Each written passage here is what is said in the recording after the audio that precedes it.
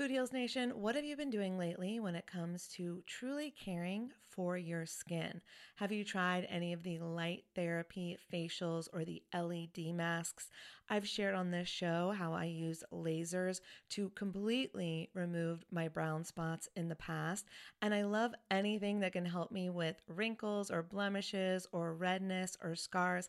I find a lot of great products on YouTube that I test out, and I've just discovered a new brand. It's called Lima. And when you see the before and afters on YouTube, you're going to be a convert too. They are changing the way that you care for your skin on actually a profoundly scientific level. This is the Lima laser. It's the world's most powerful clinic-grade cosmetic laser device and the only laser FDA cleared for at-home use.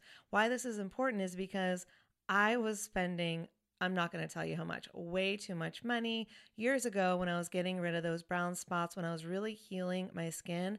And now this same type of technology is available at home, and I'm here for it. I am so excited. So this is a near-infrared laser light that penetrates deep into the dermis, simultaneously working on your fat, muscle, and bone to give you like a non-surgical facelift. It transforms your skin. It helps skin issues like wrinkles, sagging, blemishes, pigmentation, redness, breakouts, and scars.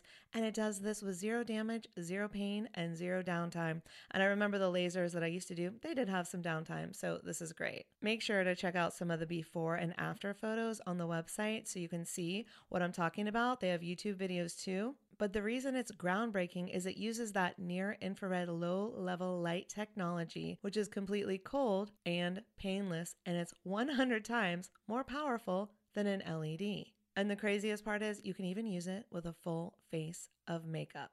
So check it out for yourself. Visit lima.life. L is for live, Y is for younger, M is for masterful, A is for approved, and learn more about the Lima laser.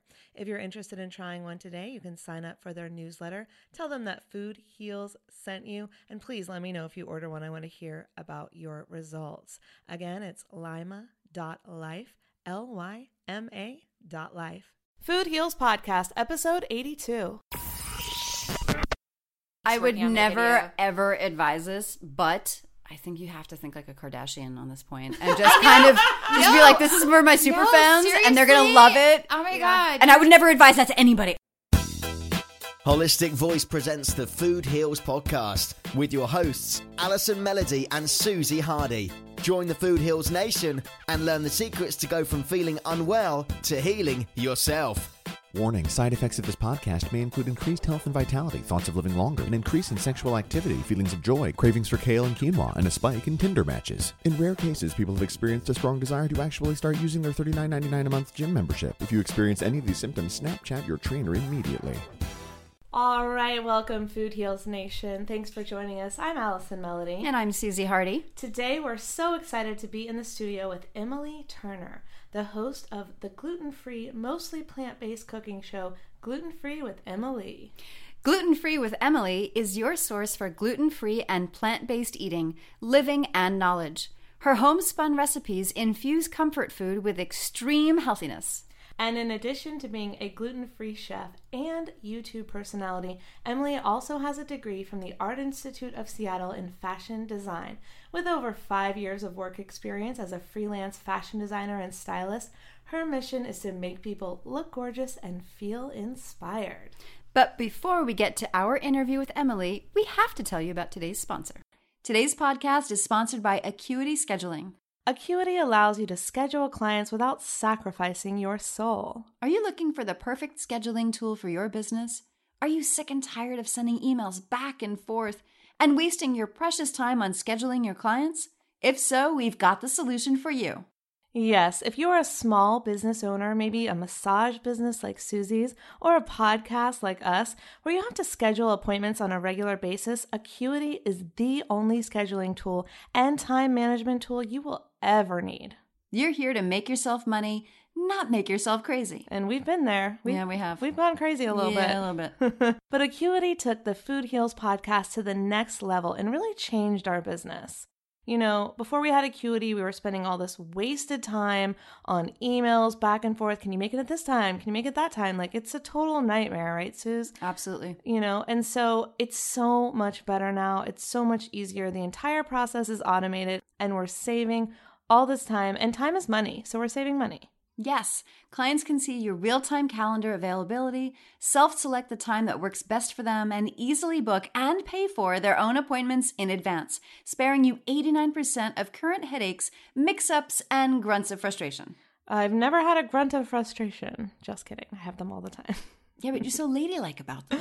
Aw, thanks. You're welcome. Anyway, if a client needs to reschedule, they can do it themselves without ever bothering you with an email. And that has been a lifesaver for Susie and I, because when you get home at night and you have all the emails to respond to schedule something the next day, it is torture. Right? And when you have many things going on, as you and I both do, and as our clients do, they often have multiple businesses, things come up. Yeah. And so to find a time that works for everybody was just an endless sea of emails back and forth. Yes. I can't believe, how did we do it before Acuity? I don't know. I don't know. It was a lot of time wasted, but now it's so seamless. It's great. Never let another client fall through the cracks, miss a beat, or lose a booking. You'll get notified anytime a new appointment is booked. Check your schedule right from your phone and even tell Acuity to automatically update the calendars you already use, like Google, Outlook, iCal, or Office 365. And I just love how the booking goes straight to my iCal. I know. I love that too. Mm-hmm. Gain an instant professional edge and be able to compete with the big guys,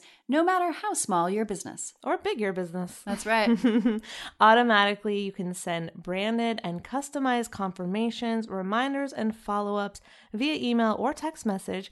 And if you need to accept payments, you can accept payments and tips through Stripe, PayPal, Braintree, and Authorize.net with the click of a button. Go to acuityscheduling.com/foodheals to get a 45-day trial. I mean, that's a really amazing deal, Food Heals Nation. It's usually 14 days, but you can try it out with our discount for 45 days. See if it works for you. If it doesn't, try something else, but I'm betting it will. I can't imagine how it wouldn't. Yeah, and it's really affordable if you do decide to do it. It's a low monthly fee. They even have a free version if you don't need all the bells and whistles. So there's different tiers you can choose from. acuityscheduling.com/foodheals. And don't forget to join our private Facebook group where you can ask questions, start discussions, and meet like-minded people who want to make the world a better place through food. Foodhealsgroup.com is where all the action is. Lots of action. And we want to shout out to some of our top engagers in the group. First, a shout out to Allison Amarnik, who is super active in the group, always posting helpful questions and answers. And we wish her luck as she is moving from Pennsylvania to Colorado, and we just couldn't be more excited for her. Congratulations, Allison. We know how life-changing this move is for you. We both did it at various points in our lives. And a shout out to Monique Nelson from Choose to Cook, who always posts great questions and supportive answers and loves walking her dog, Asa the Pug, while listening to the Food Heals podcast. Sorry, we don't know how to pronounce your pug's name, Asa. I'm sure it's Asa. Okay, yeah. But, Asa. We just really, really appreciate that. And her brand is Choose to Cook, and she believes that anyone can cook delicious, healthy foods and stick to a realistic, if not tiny budget while they do it. And we also want to shout out to Jessica Baker, who has been super active and helpful in our community as well. And I just have to share the toothpaste recipe she shared because, as everyone knows, dental health is kind of my thing. I'm not talking about it that much. And I just love her recipe. So here it is. 6 capsules of activated charcoal, baking soda, bentonite clay, organic ground clove powder, organic ground cinnamon, tea tree, peppermint, and thieves essential oils. Optional stevia. Sounds good to me. I love thieves. That's great stuff. I know, me too. So to join the Facebook group, go to foodhealsgroup.com and maybe we'll give you a shout out on the podcast too. Next up, our interview with Emily. The Food Heals Podcast starts now. All right, we're here with Emily Turner, the blonde behind the brand Gluten Free with Emily.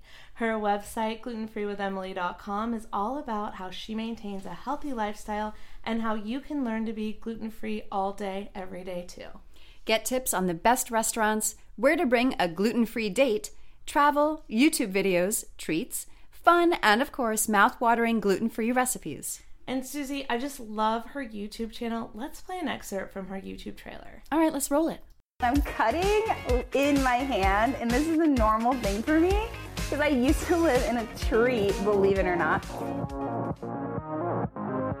Okay, let's get to cooking.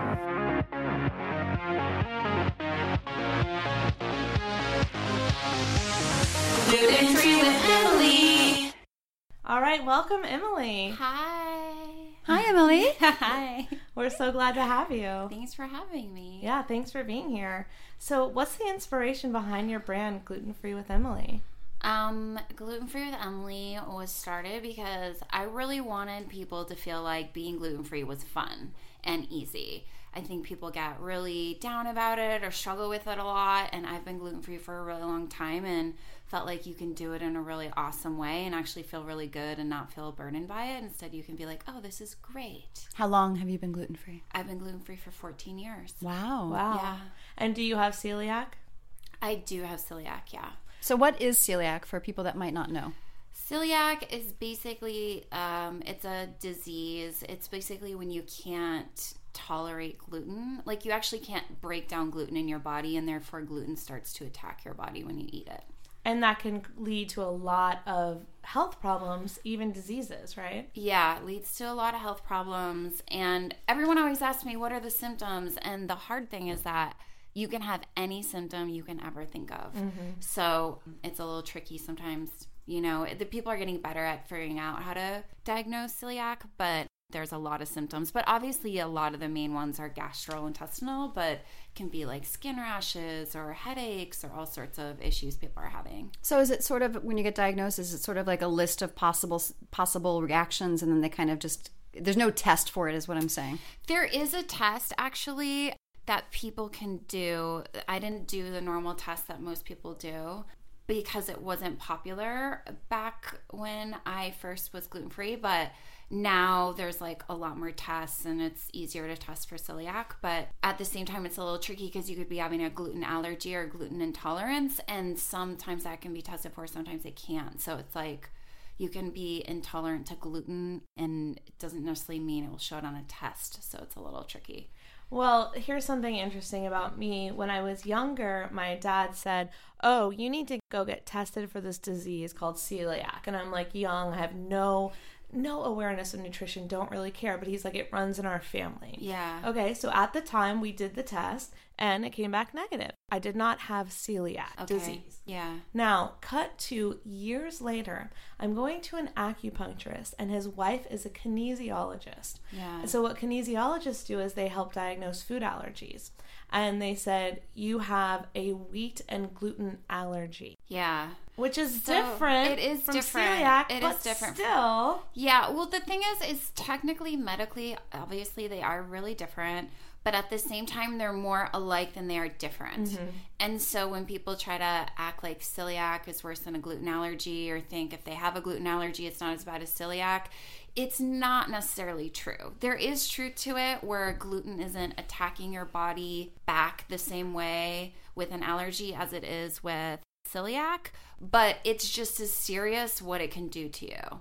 Yeah. Exactly. And I do think that the interesting part is that someone with a celiac or someone with a gluten allergy, they can still eat the same foods, watch your videos, for example, like go to the resources that are gluten-free and eat a really high quality, great diet and thrive. And so, like you said, they're more similar than they are different. It's like, you got to reduce this if you have celiac or an allergy. And it's become this buzzword. It's become popular.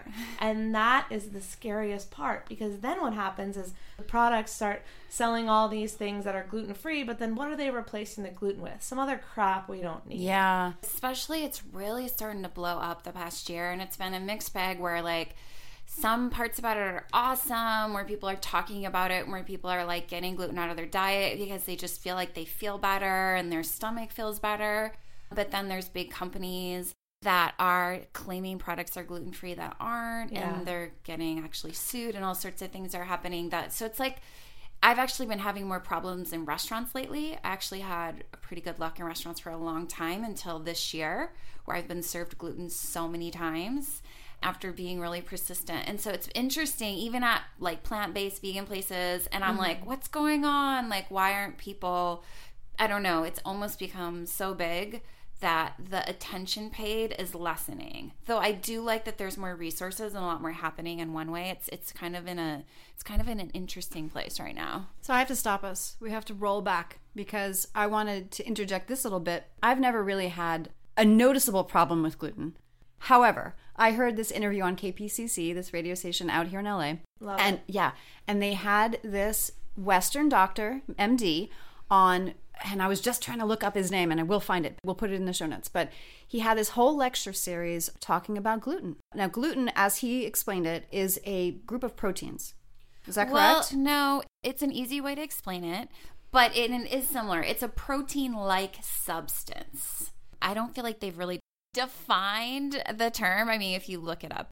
But it is protein-like. So sometimes they say proteins, easier way for people to understand. Okay. So the way he described it, he said proteins, but so we'll say protein-like. That is in a lot of wheat products, is in a lot of cakes and cookies and breads.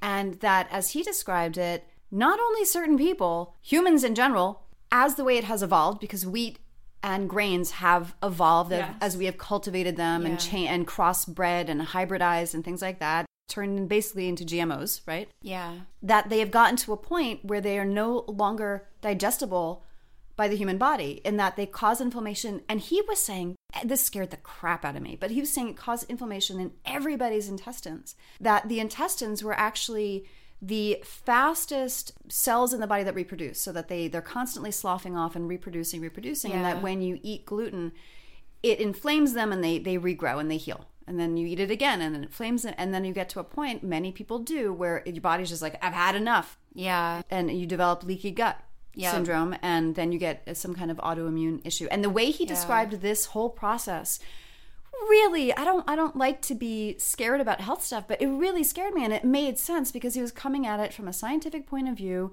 and a very like, this is just how it happens, and this is how, and he's been discovering it since the 70s. I just wanted to describe to our listeners what gluten is, because not everybody might know, and my exposure to it thus far about gluten intolerance and celiac.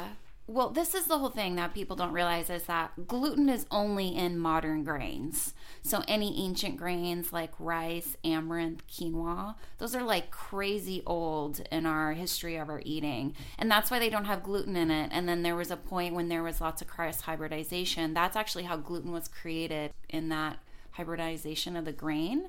So modern grains have gluten in them, like wheat. And the thing that happens is that then they, turn to GMOs and all these things. And that's why a lot of times, like you said, in modern times, like people can't process gluten, even if it's not exactly an allergy or celiac. There just becomes this intolerance, and it does affect your gut.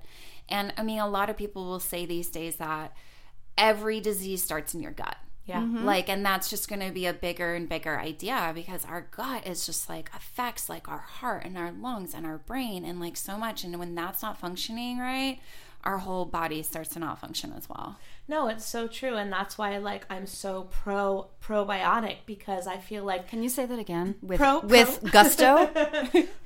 Probiotic.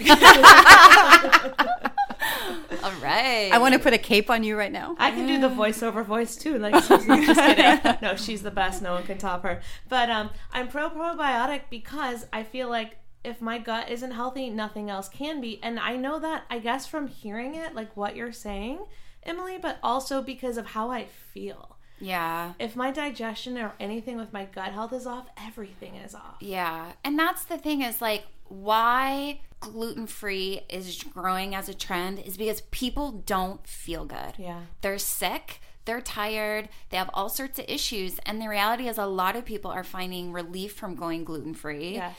And there's many other things, obviously, you can do to increase the health, too, of how you are.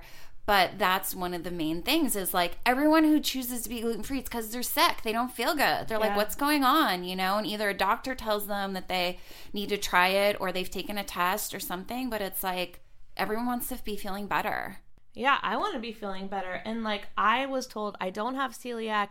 I do have some sort of reaction to wheat or gluten. And this was years ago, and I still eat it. I'm not 100% gluten-free at all, because I've given up so much that I'm just at the point where I'm like, I just gotta, keep forging forward, doing the vegan diet, and then figuring out how to do less gluten, but I'm not gluten-free. Yeah.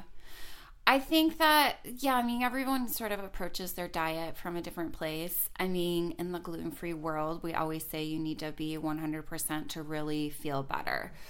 I think it can vary for a few people, but the overall thing is that, like, if you're even having the slightest amount of gluten in your body, it can be reactionary. Sometimes way more than people realize, especially if you're a celiac or you have a strong allergy. It can actually prevent you from getting better. But everyone's kind of in their own place with it, And I also think that allergies can develop and change. And so something that you were allergic to as a child, you may not be allergic to anymore, let's say because you decided to adopt a clean diet. Or it could be the complete opposite, where you were super healthy as a child and you've developed an allergy or a disease as an adult. And that's when you have to start doing elimination diets to determine, is it dairy, is it gluten, is it red dye number 5? Who knows? Well, a lot of times it's corn too. Yeah. And that's another thing. I don't eat corn. I actually have a lot of allergies. There are a lot of things I don't eat. Yeah, there's a lot of things that also are just, again, corn has changed so much over time. And so, the mutation of corn, it's like people aren't eating the same corn they ate hundreds of years ago. Corn used to be like 2 inches long. Yeah. And really, really hard. The American Indians in the Southwest used to have to grind it down in order to process it because it was hard. It had a hard casing. There's a lot of books out there that talk about the evolution of food and how we've changed it, how we've made these big, beautiful vegetables and fruits, but that's not how they used to be. Exactly. I mean, we used to have a crabapple tree in my front yard. I'm holding up my hand right now. I'm making like an okay sign. They were that big. They were that big. Yeah. Not this big, but apples are now. And so food has really changed. I mean, corn is not what it used to be. No, corn is definitely not. And also they used to add lime and stuff to break it down. That's where the whole lime thing came into cornmeal and stuff a long time ago. It's because it helped break down the corn before you ate it. And now, like, in Western culture, like lime juice? Yeah, lime juice. And they'd have it sit out. And actually a lot of grains they used to manipulate somehow to break them down before we ate them. It's just, I think it's actually going to be a trend. I saw at Expo West this year, a lot of sprouted grains are kind of coming back in and things like that, so that they make them more easily digestible. There's a good documentary about corn called King Corn, and it's old now. It's probably 8 or 10 years old. It's a good documentary. But it's still got really good information about how this all happened and how the corn is completely, like Susie was saying, a different form than it is now. And how, it's basically used to make a few things. Corn syrup, which is completely toxic to our bodies, but it goes into a lot of the processed food we eat, and then it goes in to feed the animals that we eat. I don't know how this is. I'm going to get political. Okay. You know what happens when I get political. I get angry. It's okay. Sorry, Emily. It's no, okay. I don't understand how this is still a thing. Why hasn't that been changed? We subsidize even people not growing corn. Like, we subsidize corn, and then we were like, no, just don't grow corn. We'll pay you for not growing corn, or whatever. I don't understand how that's still a thing. Yeah, that's my rant. Subsidized food is still so behind the times. It's unbelievable. All right, back to positivity. Sorry. Hey, you can rant. That's what we're here. That's why we have the microphone in front of us. We can speak our truth. That's true. So look, Food Heals Nation, you can look this up. You can look into this. If you feel passionately about it, let's start a petition. I think we should. I'm ready. Yeah, Let's start something on let's do it. change.org. Yeah. I Jinx. mean, they make a lot. They make a lot of difference. They're reaching politicians and they're reaching people. And even if the politicians say no, at least that petition was shared on the Huffington Post. It was shared on CNN because it got enough signatures to make a difference. And there's no such thing as bad publicity. So if your petition doesn't change a thing, the publicity of the petition changed someone's mind. Yeah, and you just have to, it's like everything, you just have to keep working on it, keep working on it, keep working on it. Couldn't agree more. Yeah. Okay, so let's talk about building your brand gluten-free with Emily. So a lot of our listeners are entrepreneurs. They have brands that are vegan, gluten-free. They're yoga instructors. They're massage therapists. They're in this holistic health world. And you have a highly successful YouTube channel. And it looks like you started not too long ago. Yeah, I started making YouTube videos about 2 years ago, I think. Mm-hmm.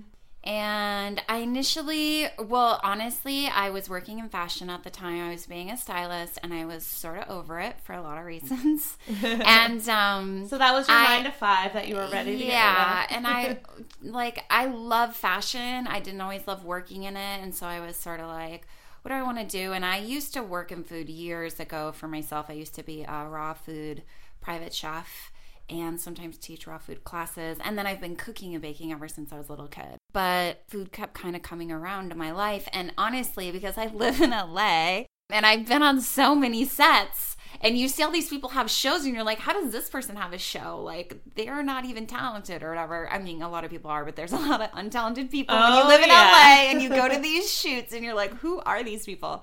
And I was driving home from like a super long day on set one time and I was like, I want a TV show. And I was like, if I had a TV show, this was my fantasy in my head while driving.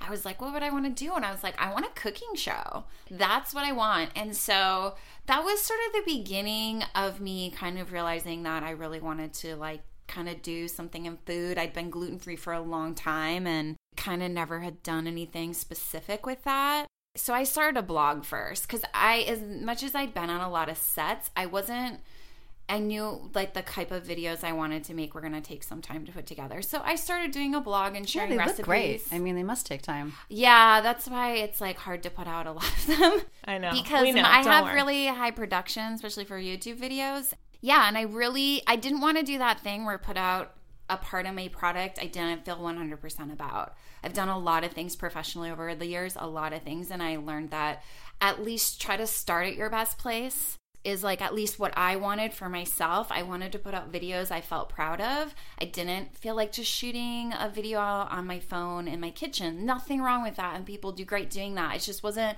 what I wanted to do. I wanted to feel like my show was really fun too, and so I have a director and I have people who work on my crew, and yeah, because I really wanted people to like be interested in living a gluten-free life in a different way than they had imagined it.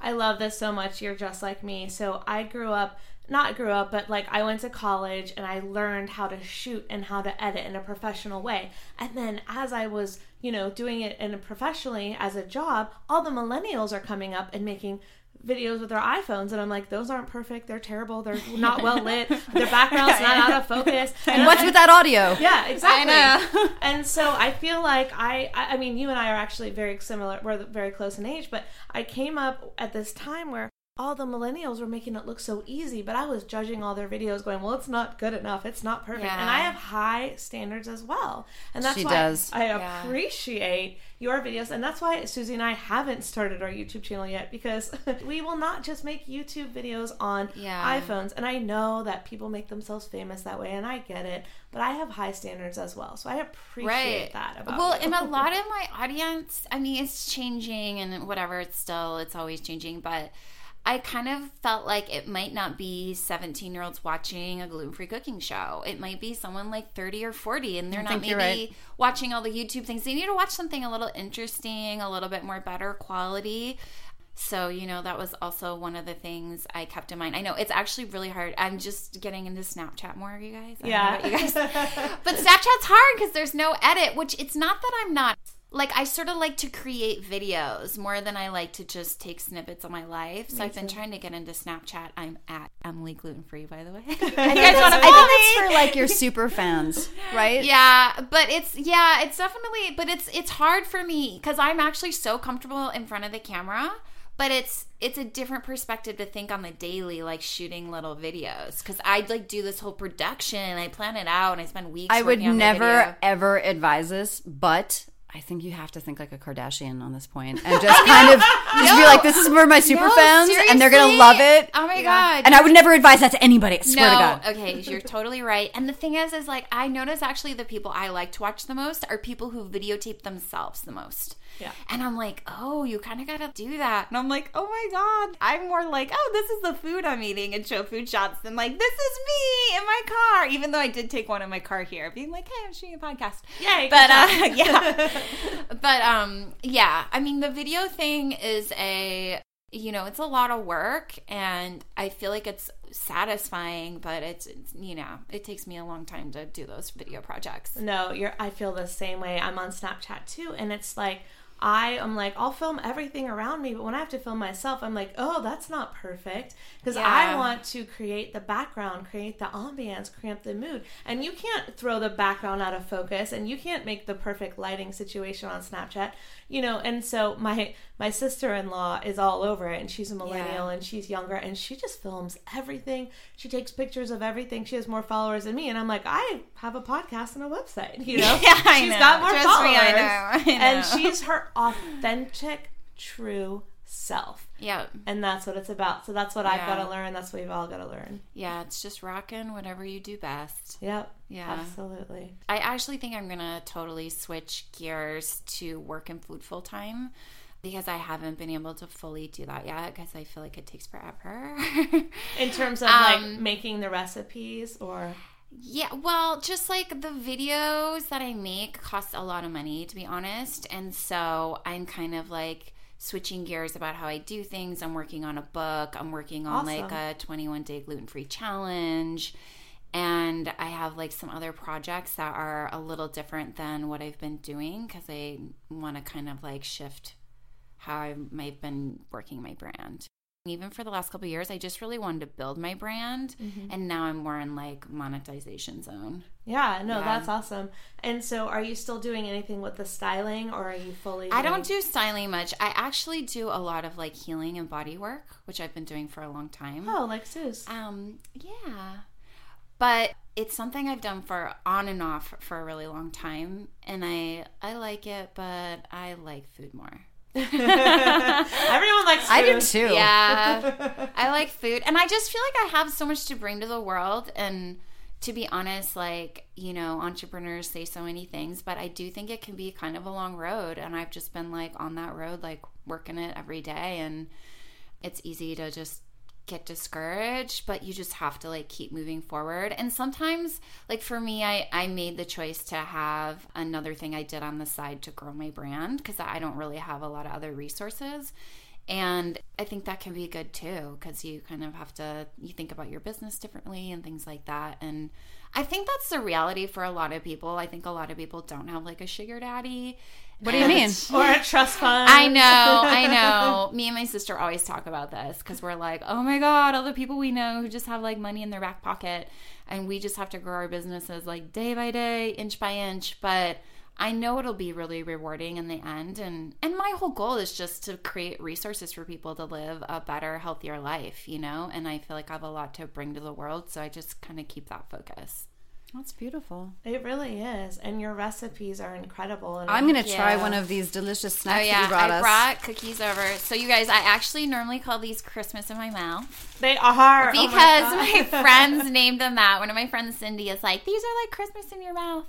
But they are a coconut-based cookie that have chocolate and caramel and coconut. And they're everyone's favorite cookie that I make. It tastes like a healthy version of that caramel Girl Scout cookie. Girl Scout cookie, yes! Yeah, they're based on Samoa's. This is delicious. And I have to be honest with you. I was like 50-50. I'm like, this could be really good or not. Yeah. This is delicious. Good. I'm glad you like that. I know. I had one before we started, and I was like, talking, I was like, oh my God, so good. What's the what's the gooey stuff? Is that honey? That's like caramel. It's actually bee-free honey, because I made them for a bunch of my vegan friends who are really strict. Yeah. So it's bee-free honey. What is bee-free honey? Bee-free honey is like a honey, but it's made out of, I think it's cane sugar. But they make it like gooey, like honey. Oh, okay. And I actually, because I'm not a strict vegan, I have a lot of honey in my recipes, because to me it's like just a natural plain product. But I also have a lot of strict vegan friends that I cook and bake for all the time. And so I use bee-free honey, especially when I really need that honey flavor, like in these. So then I use bee-free honey. No, that's really great that you can cater to all your fans. I never even heard of bee-free honey. I always try to cater to everybody, because I've had so many allergies, so many diet things, and it's easy for me to be honest. My friends are like, hey, I can't have almond. I'm like, okay, I'll make you something without almond, or I can't have this. I'm licking my fingers right now. Licking my fingers. I'm glad you like those. Well, I worked really hard on making I feel like such a pig right now.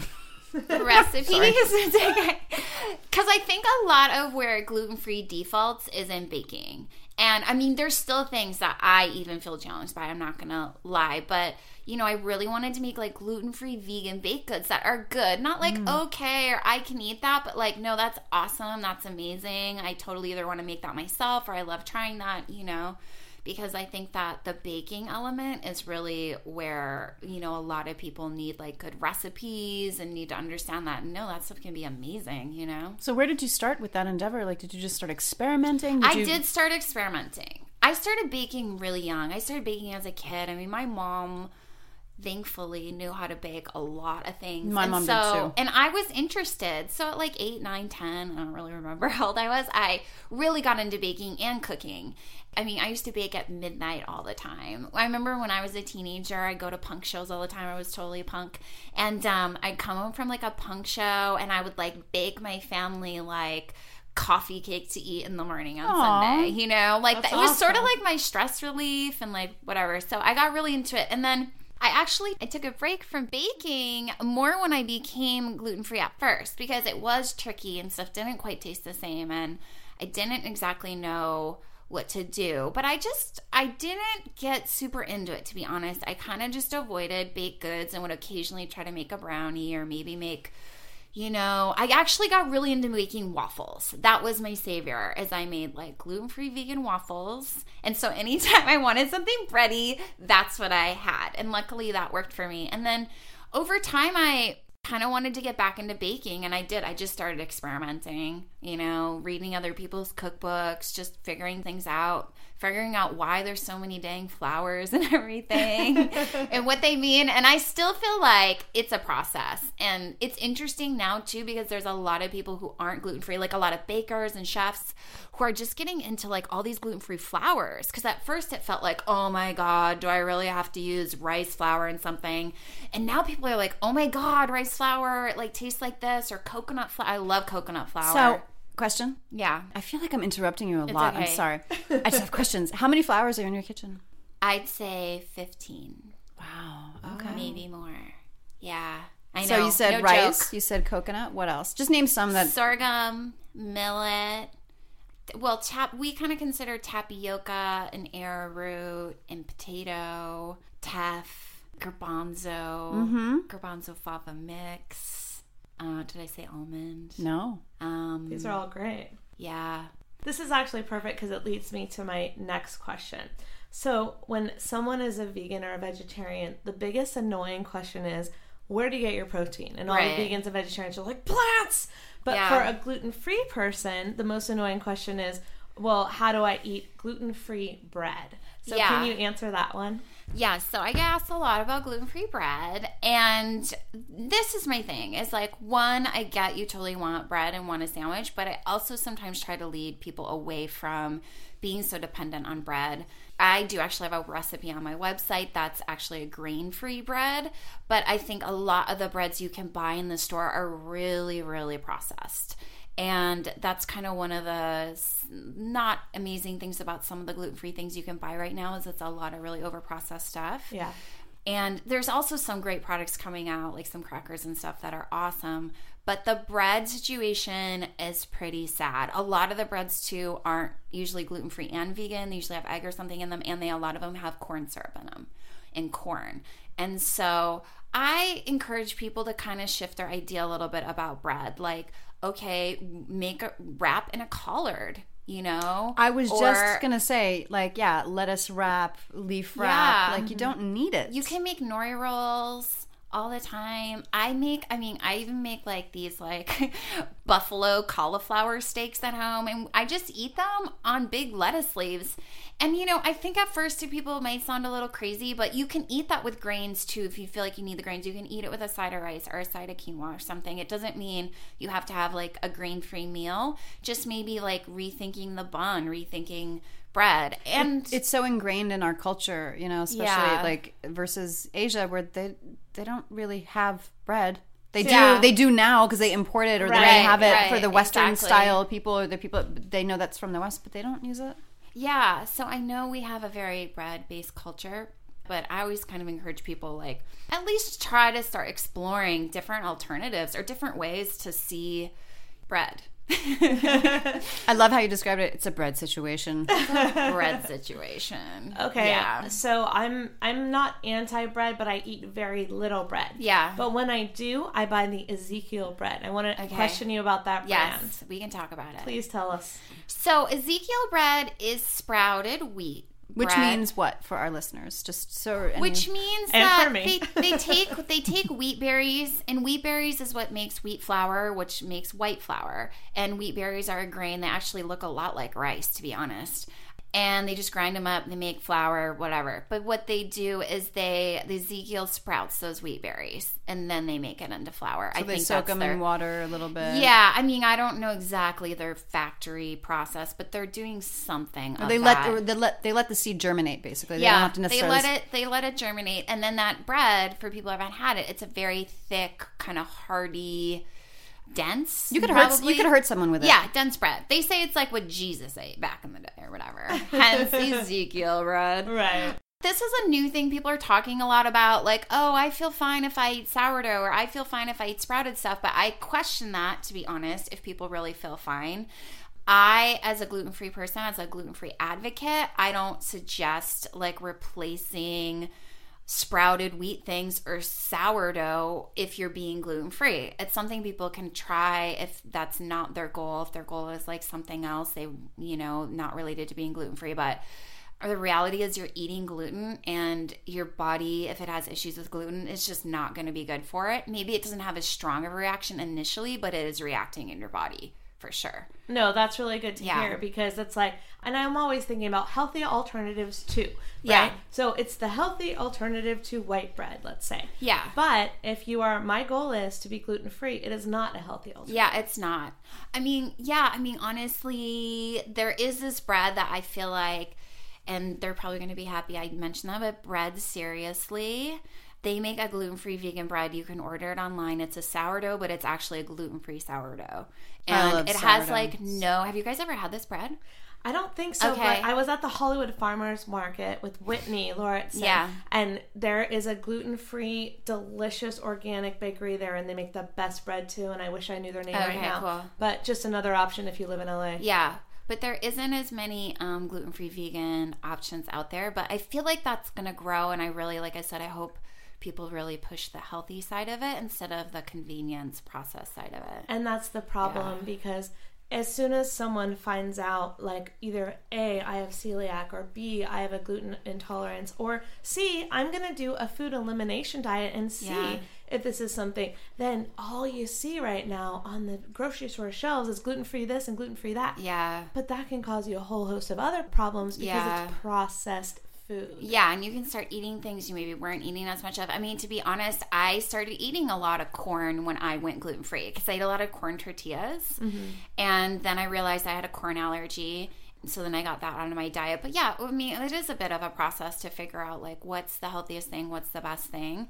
And that's why I always encourage people to go back to whole foods, like eating eating quinoa, eating rice, eating greens, eating vegetables. And there's so many amazing recipes to do that. It doesn't have to be boring, but it's just those whole foods are really gonna also make you have like a lot better healthy body. But it's also going to help you avoid all that random stuff that you can't even figure out what it's in it. And that's even happening at the health food stores now. You're just like, what is this stuff? Absolutely. So true. All right. Food Heals Nation, we'll be right back with Emily, and we're going to find out her favorite vegan and gluten-free recipe. Ooh.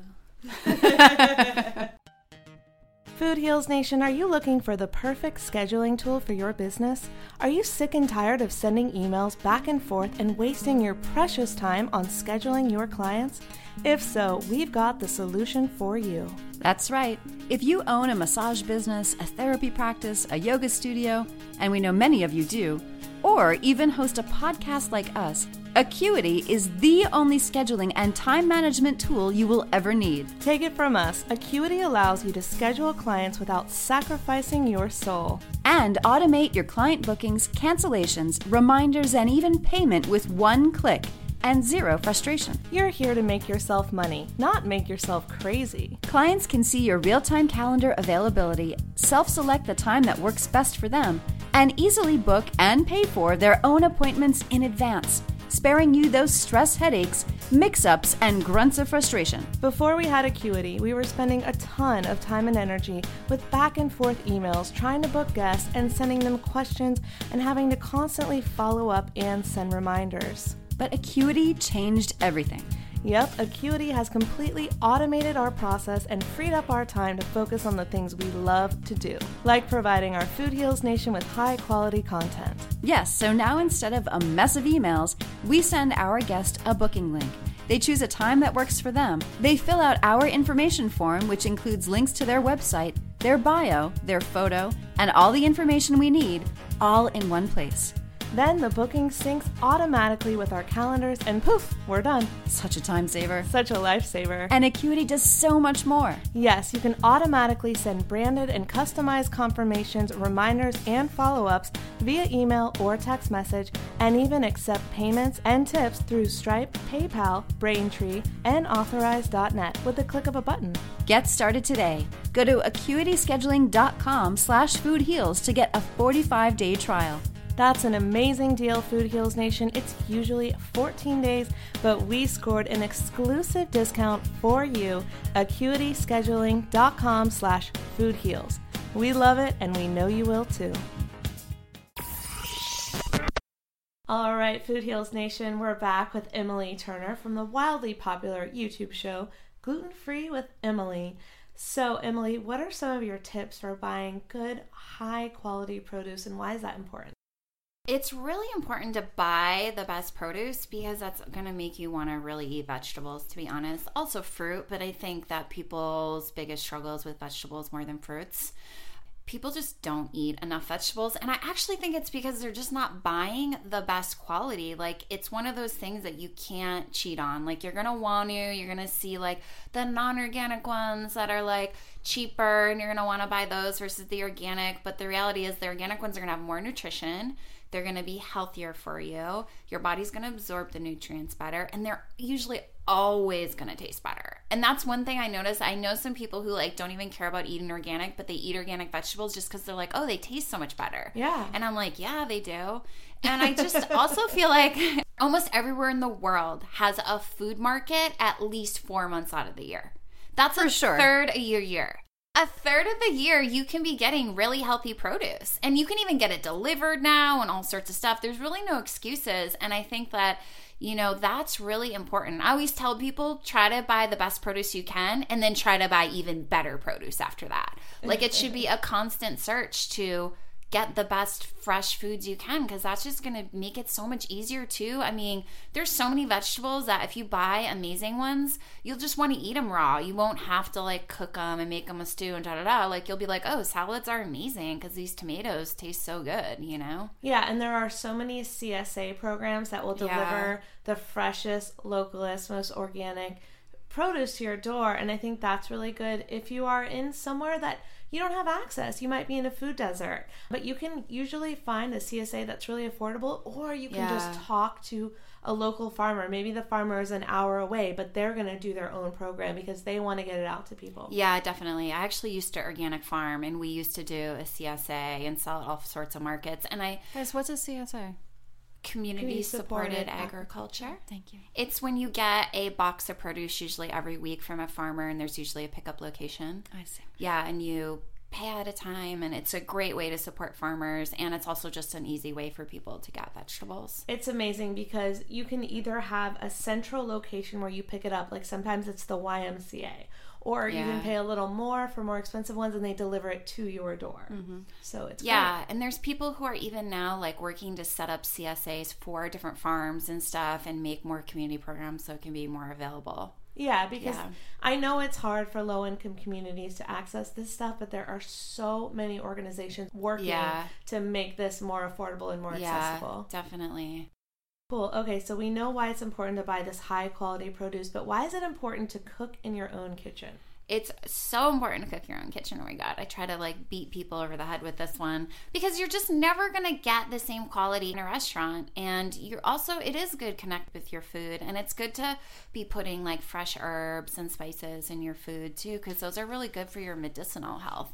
I think people have forgotten what turmeric is for. It's great for like anti-inflammatory issues, and that's why it's great to put it in your food, or all these different herbs and spices actually heal us. But I also just think it's so important, especially for food allergies. Like, it's really hard to trust restaurants and even to trust other people, to be honest. And when you're in your own kitchen, like, you have control, you know, and you don't make all those little choices that even I find myself making sometimes at a restaurant. Like, I'm like, oh, I don't usually eat that, but, you know, it's in that dish they have at the restaurant, and that's the only thing I can have, so I guess I'm going to eat something that I don't normally eat, you know. And there's some things I never, you know, make exceptions for, like gluten and some of my other allergies, but there's things like soy that I usually never eat. But in a restaurant, if it's like the only thing I can have has a little bit of soy sauce in it, or well, usually gluten-free, like tamari or something, I'll say yes to it. But at home, I won't eat that, or I won't eat sugar at home. But if a curry has a little sugar in it, then I'm eating it, you know? I'm the exact same way. Yeah. I'm super clean at home, but then when I'm out at a restaurant, or let's say I'm at a friend's cookout or whatever, then I'm going to compromise a little bit more. Yeah. But when I'm at home, I'm so clean. So the more I can eat at home, the better my diet is, the better I feel. Exactly. And I know that because I know I'll compromise at the restaurant. Yeah, totally. And I just think it's better for your gut health, like the consistency of like, oh, I ate that and now I know what I ate. And like if something ends up bothering you, then you're like, oh yeah, I had this. But you go to a restaurant and you're like, well, I kind of ordered that thing and I'm not exactly sure what was in it, and now I don't feel so great. And it's like, maybe it was an allergy, maybe it was just something else reacting, but it's really hard to pinpoint when you don't really know what's in the stuff you're eating. You know? And there's so many videos and online articles that are like how to eat the healthiest at the restaurant, and they're like, pick things with whole grains. But the truth is, you don't know what the restaurant put in their whole grains. You don't know where they source the whole grains. You don't know if they're organic. You don't know if they have GMOs. And so that kind of advice drives me crazy, because I'm like, but that's not really getting to the source of it. Yeah, and the oils they cook in and things like that, like they cook in a lot of vegetable oil at restaurants, and that's not something like I have in my home. So yeah, it's tough, but you know what? We can all do it. Emily is doing it. Yeah. Susie and I are doing it. So get in your kitchen. Did you guys ever read the book or see the movie Like Water for Chocolate? Yeah, Like Water for Chocolate. Yeah. Yeah. Where, okay, so it took place in Mexico, and it was all about like putting food, bringing out emotionality and bringing people to orgasm and bringing people to like love and bringing all of this stuff through food. And I feel like that happens, especially, not maybe all of that, but like there's so much more to the energy we put into home cooking, our moms cooking, our moms baking, our families baking, cooking.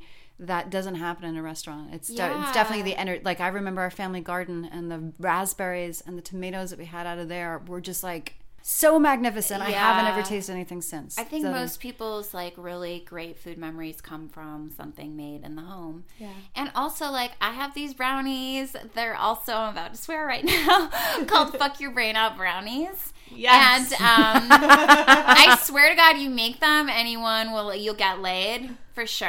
I don't know that any restaurant can claim that. You know, just saying. No, they can't put that on the menu. Just saying. I'm already having an orgasm just thinking about it.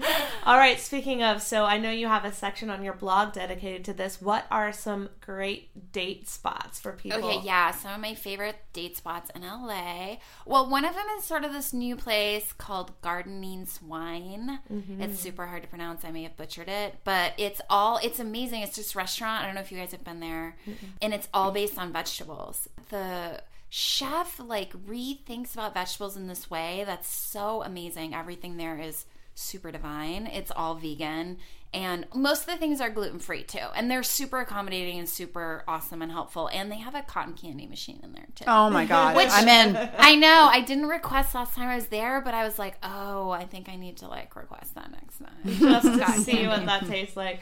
No, I haven't been there yet, but I've heard so many people talk about it. So it's on the list. I also love going to Crossroads, which is an all-vegan place. And they have lots of gluten-free options. I love Crossroads because here's why, and I know I talked about this before, because in case anyone didn't hear, when I used to go to vegan restaurants in LA, they were very incensey and hippy-dippy, and it was hard to find a place to go that was high-end and beautiful, and Crossroads really changed the game. Yeah. It is high-end, it is gorgeous inside, the lighting is dark, it's like going to a high-end Beverly Hills restaurant with no meat. And so it makes people that I hang out with that aren't vegan or aren't gluten-free or aren't trying to better their health happy because they can eat the most delicious food in a high-class environment. Yeah, and I actually feel like, I mean, it's maybe not the healthiest food, but it's still on the healthy side. They're not like, deep frying donuts or something. Exactly. And it's so funny because I brought people there and they've been like, this isn't vegan, right? Because they're like eating away the crab cakes, and I'll be like, no. And then I eventually, in like 30 minutes, I tell them it's vegan. But they just people don't know when they go there. Yeah. Which is kind of awesome. And they don't promote it. They're just like, we're just a high-end restaurant. Come on in. I like that. Exactly. I know. They're so awesome. I also love to go to Shojin. Mm-hmm. I always go to the Culver location because I live on the west side, but I also feel like it's the more romantic location for anyone wanting a romantic dinner. Seriously, it's like the lights are turned down low. I think their downtown one and the Culver one may have the same menu. I don't know, but the Culver one is all gluten-free. They made it all gluten-free, which is super awesome. So it's all gluten-free and vegan sushi for you guys who don't know. And I'm telling you, have you guys been there? Yes, and I was going to say, I didn't know if downtown was gluten-free, but I know the Culver is all gluten-free. I'm not sure about downtown. And the Culver City one is basically in Marina Del Rey. Like, it is a little bit farther. Yeah, it's on the far end side of the Culver. Just so anyone doesn't know, it took me a lot longer to get there than I thought. But it's like sushi like you've never thought about it. It's not like some avocado roll. It's oh my God. The flavors, I don't know how they came up with those. Yeah, They're I don't so either. good. And it's like art itself. I'm always taking like videos, and then I'm always like, can you do that again? While I try to catch it again on video. I'm like, oh my God. I have to Snapchat it and videotape it for Instagram. Hello. Yeah, exactly. Yeah, so those are some of my favorite like date spots in town. Those are great. Yeah. Okay. So where can everyone find you online? You can find me online at my website, glutenfreewithemily.com. You can find me on my YouTube, youtube.com/glutenfreewithemily. You can find me on Instagram. I'm at glutenfreewithemily. I'm on Twitter. I'm on Snapchat. Sometimes my name changes. I'm usually at Emily Glutenfree on Twitter and Snapchat. But yeah, I'm sort of everywhere on the social sphere. Awesome. So Google her, Gluten Free with Emily, and can you leave us with a tweetable? Right now, your body is calling out to you to nourish it. Listen to it, feed it good food, and it'll love you back. Love it. That is so true. Tweet it to Emily at Gluten Free with Emily. Tweet it to us at Food Heals Nation. Use the hashtag Food Heals Podcast in your post so we can see your post. Emily, thank you so much for being here. Thanks, you guys. Thanks. This was so fun. Thanks for the delicious cookies. Of course, anytime. So excited to finish those. And we're going to leave you off with a vegan strawberry pesto recipe straight from Emily's YouTube channel, Gluten Free with Emily. I can't wait to try this. Today we're making strawberry pesto. That's strawberry besto.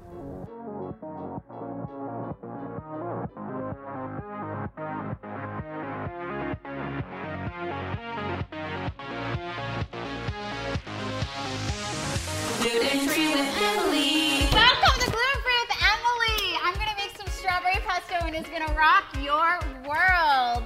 This pesto is a fresh, fruity take on traditional pesto. It's not blended, it's hand chopped, and it is so simple. Just 6 ingredients. You can make this in 5 minutes.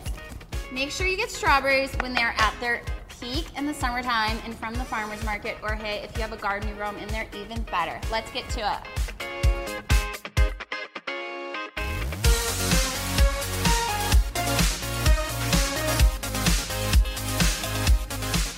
I know what you're thinking, strawberry pesto, that sounds complicated, but it's really easy and I'm gonna show you right now how to do it.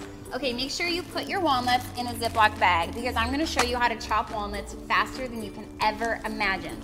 So take a soup ladle, like a heavy duty one, and we're gonna whack the shiz out of these right now. Okay, so just whack your walnuts until you get them a pretty small size like they would be when they're chopped, and just keep whacking them.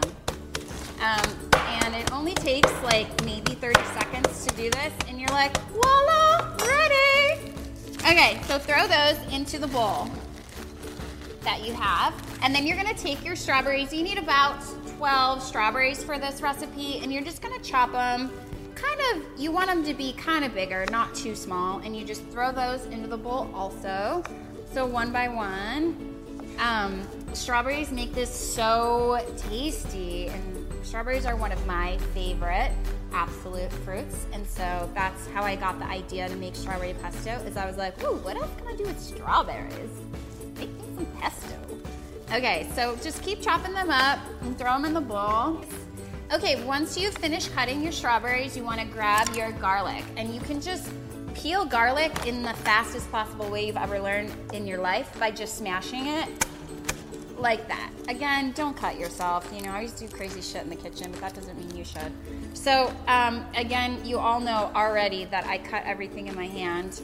So I just cut little pieces of garlic into the bowl. You want about 1 clove for this. It just depends how garlicky you want it. Like if you're really into garlic, then go for it. If you're not as into garlic, then maybe just do half a clove. Then you're gonna grab your basil and you're gonna chop it. And the key to chopping herbs that no one probably ever told you is that start with a pile of herbs in the middle of your cutting board. And you don't wanna cut out, you actually wanna cut in. So you cut on the outside and you always chop towards the middle, and then you chop towards the middle again. And you keep piling them together and chopping towards the middle. And you can have this be kind of a thicker leaf. You don't have to chop it like super small. It's kind of good to have big, thick leaves of basil so that you get all that flavor in there. Because your strawberries are kind of big anyway, so it's okay to do that. Once you've had that chopped, throw that in the bowl. Then you're just gonna put about like a half a teaspoon of sea salt in the bowl, and then drizzle it with some olive oil, about 2 tablespoons. You're gonna mix that up. So it's just like all the stuff gets coated and mixed together. Like that. Doesn't that look amazing and tasty? So you can put this pesto over a lot of things. You can put it over zucchini noodles, traditional pesto or pasta, rice, quinoa, like salad, whatever you want. But today we're gonna put it over some pasta. So I already made some pasta right here, and we're just gonna put this on a little plate. This usually makes enough for about 2 to 3 people, but we're just gonna put enough on this plate. So just put your pesto on your noodles, and it's gonna be ready to eat.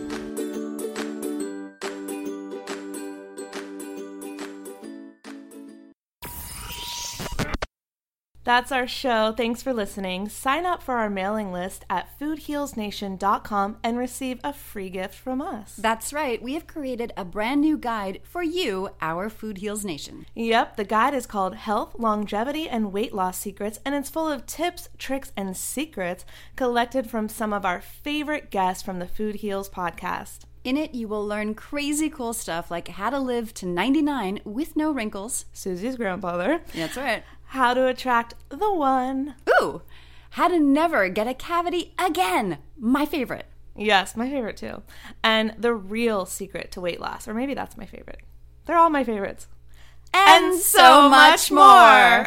So sign up for our newsletter at foodhealsnation.com. We won't spam you, we promise. No, we won't send you too many emails. Trust us, we're too busy for that anyway. So go to foodhealsnation.com to get your free guide, Health, Longevity, and Weight Loss Secrets from the Food Heals podcast by subscribing today. These statements have not been evaluated by the Food and Drug Administration. This podcast is not intended to diagnose, treat, cure, or prevent any disease. Side effects of this podcast may include increased health and vitality, thoughts of living longer, developing a more positive outlook on life. In rare cases, women have experienced a strong desire to stop asking their boyfriends if they look fat in this dress. If you experience any of these symptoms, post a selfie to Instagram immediately.